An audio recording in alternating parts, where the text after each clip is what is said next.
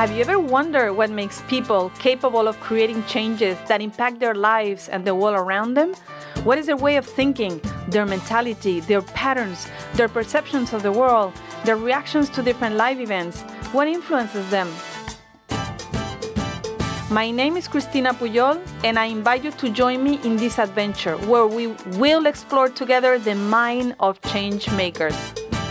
While teaching dancing, one question many beginners ask is, when will I learn to dance? How much time will it take until I look like that? How much time until I can feel comfortable? How much can I learn in so and so time? When we start something, a usual question is, how long will it take to master it? To be comfortable or to reach the goal you set? Lose the weight, heal something, earn something, get the promotion, get that position. And the answer always is, depends. It depends how much time you dedicate to practice and your ability to learn, which can speed it up. In the dance classes, we also explain many times that the difference between a beginner and an advanced dancer is not the type of steps, it's the execution of them, the mastery they have over the basics and the movements and control of their body. That is the quality of their movements, which is what defines the level of mastery of a dancer in the case of dancing. The word professional is used to talk about those getting paid to do something, but we also use that word to refer to those that have mastered a skill. So what's the difference between professionals and amateurs? Discipline. This is the one skill that is so valuable that it will make you stand out in any area of your life, no matter where you're starting from. If you're trying to become better at or improve something, it doesn't matter what it is. If you only do the work when you're motivated or randomly when you feel like it, when it's convenient, then you won't be consistent enough to become a professional, to master that skill. I think everyone has experienced this in their own lives. I see it in myself and in my students and clients. Those who practice dance more consistently get better at dancing. Those who write more consistently get better at writing. Those who play more an instrument get better at it. I have a friend who has consistently taken more photos, and her photography has improved a ton. You get better when you practice more, and you practice more when you're consistent, which is self-discipline. Showing up every day, sticking to your plan, to your schedule, and doing the work, taking action is so valuable that it's literally all you need to become better 99% of the time at anything. There are many important qualities that contribute to a person's achievements and happiness, whatever that definition is, but the one that generates sustainable long-term success in all aspects of life is self-discipline. Whether in terms of your diet or fitness or your profession or relationship, self-discipline is the number one trait that will lead you to accomplish goals, lead a healthy lifestyle, and ultimately be happy in your own terms. Now, this word discipline for some people has a bad connotation. When you hear this word, how do you feel about it? Does it have a negative meaning or a positive or a mixed? Take a moment to watch what thoughts and memories are popping up in your brain.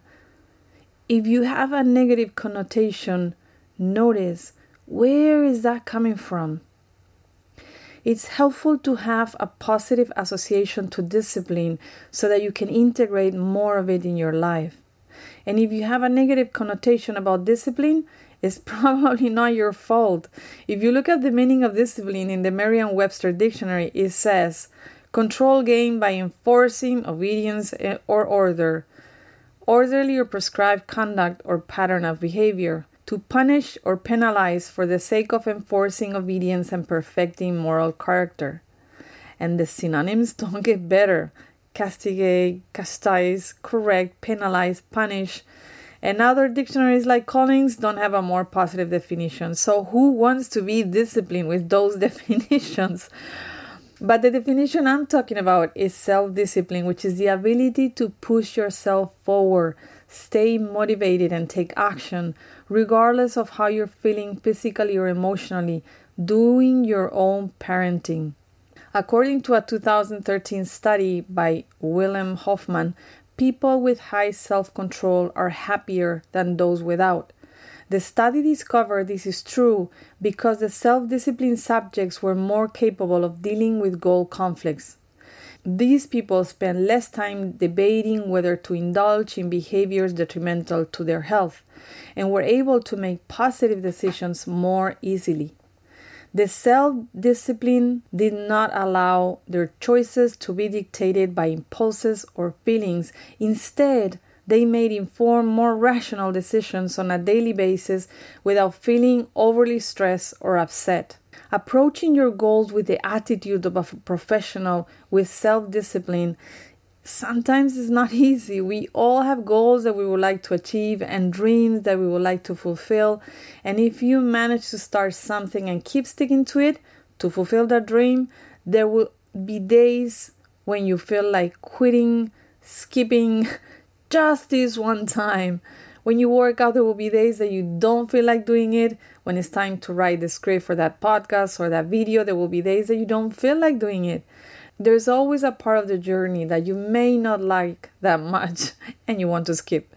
But stepping up when it's hard or boring or challenging to do so, that's what makes the difference between a pro and an amateur.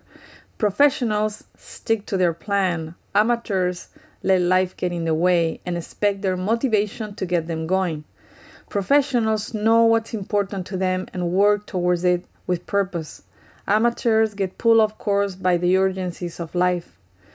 In another episode, I talk about the difference of urgent and important. Now, this is not to say that we need to die working and training. For those workaholics, being a professional is about making your priorities part of your daily life, having the discipline to commit to what's important in your life, and not attending all urgent things and leaving out what really matters to you. You will never regret showing up and working on something that's important to you. And you will regret not doing the things that you truly want in your life. Now, if you think you're not disciplined at all, or in some areas, the truth is that you already have a discipline. If you procrastinate with something or skip your trainings consistently or skip meditation, skip eating healthy for you consistently, have a disorganized office or home, have a messy schedule, get hooked on the phone or on TV shows or games, that is your discipline. It is a form of discipline, maybe not the one that you want, but you have mastered that skill. So why is that those disciplines are easier to do? Let's do a little reverse engineering. So let's see. When you get hooked by a TV show, do you ask yourself if you're motivated to watch that TV show or if you're motivated to skip a healthy meal or a workout? No, right? So motivation does not play the major role in keeping consistency. It helps, but it's not essential. Motivation is overrated. Hoping that motivation will show up and lead us away from temptation is not really going to help us. Now, if you know what you want and you have a passion for it, you enjoy it, that will make it so much easier to do and to progress. Usually, you like those activities, food, companies, so after deciding what you want, how can you make it more enjoyable? Now, let's keep going with this reverse engineering. When you play games and eat those yummy meals, are you planning how much farther you want to get in the game? How many calories you want to gain? I don't think so. So, scheduling the actions but not the result is important. Set a goal and daily or weekly schedule the actions that is different than scheduling the results. You don't put on a calendar or don't try to put on a calendar, lose 1 kilogram today or pound today, another one tomorrow. No, write down the food that you're going to eat. Write down your planning, what is going to happen today to make that goal closer to you. If you want to write a book, don't say I'm going to write a chapter this week. Just say how much time you're going to dedicate to writing or how many pages you want to write. Doesn't matter the quality. Just set a time for action, not for results. Now, Did you plan how to disorganize an office or a home, or how to have a messy home? Or did day by day something else got piled up or not put in place? So schedule for a short period of time and repeat. You can set long-term goals, but your schedule should be for short-term things. Let's go on. Now, getting distracted by games in the phone or social media is easy. Why? Because you're carrying the phone with you all the time, and if you install those apps, all it takes is 2 clicks to get there. So, make those actions that you want to do easy, and the things that you don't want to do harder to do. And start with small actions. If you want to start eating healthier, start by adding regularly something healthy instead of taking out everything. Usually, it's easier to add food than take away. Want to stop watching so much TV? Hide the remote control. Want to stop binging on social media? And install the apps? Yes, it's simple. Want to exercise? Start with 5 minutes. Want to start reading? Read 1 page per day. So let's keep going. If we think, for example, about smoking, a big part of starting smoking has to do with friends and surrounding culture. So join a community that reinforces the new habits that you want to install in your life. We need to look for those who will push us forward so the things we want to do become normal and part of our lives. Let's keep going. Procrastinating in some areas, getting hooked by social media, eating unhealthy foods usually have immediate rewards, right? We feel some type of pleasure pretty fast. And goals in the long run usually have a distant reward. So we need to invent immediate rewards for the new habits and actions that we want to incorporate to our life. We need to sometimes give ourselves little rewards for the hard work we're doing, so we experience a little bit of short-term good while we continue down the path. Last but not least important, in fact, really important, is our environment. Usually the environment helps a lot in what we need more discipline in. The more disciplined your environment is, the less disciplined you need to be. Don't swim upstream. I love this sentence. This is from James Clear. My mother used to say, if things don't have a place, it's harder to keep order. So we need to design our environment to support us in our way to be what we want.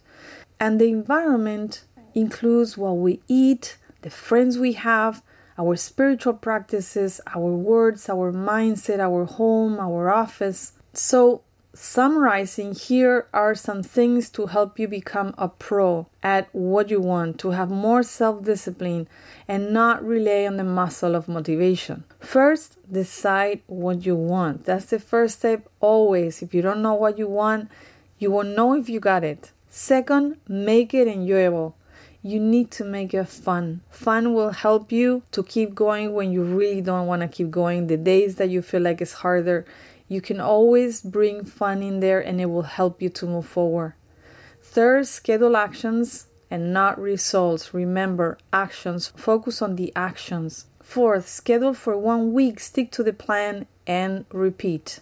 5, make the things that you want to do easier and the things you don't want to do harder.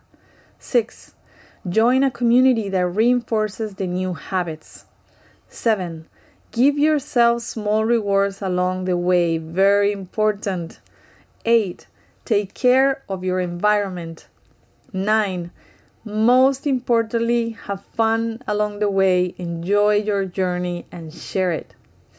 There is a book I truly recommend if you want to improve your habitual actions. It's called Atomic Habits by James Clear. One of the stories he shares is when he was speaking to another writer, Tom Henry, who puts out valuable work on a consistent basis, according to James.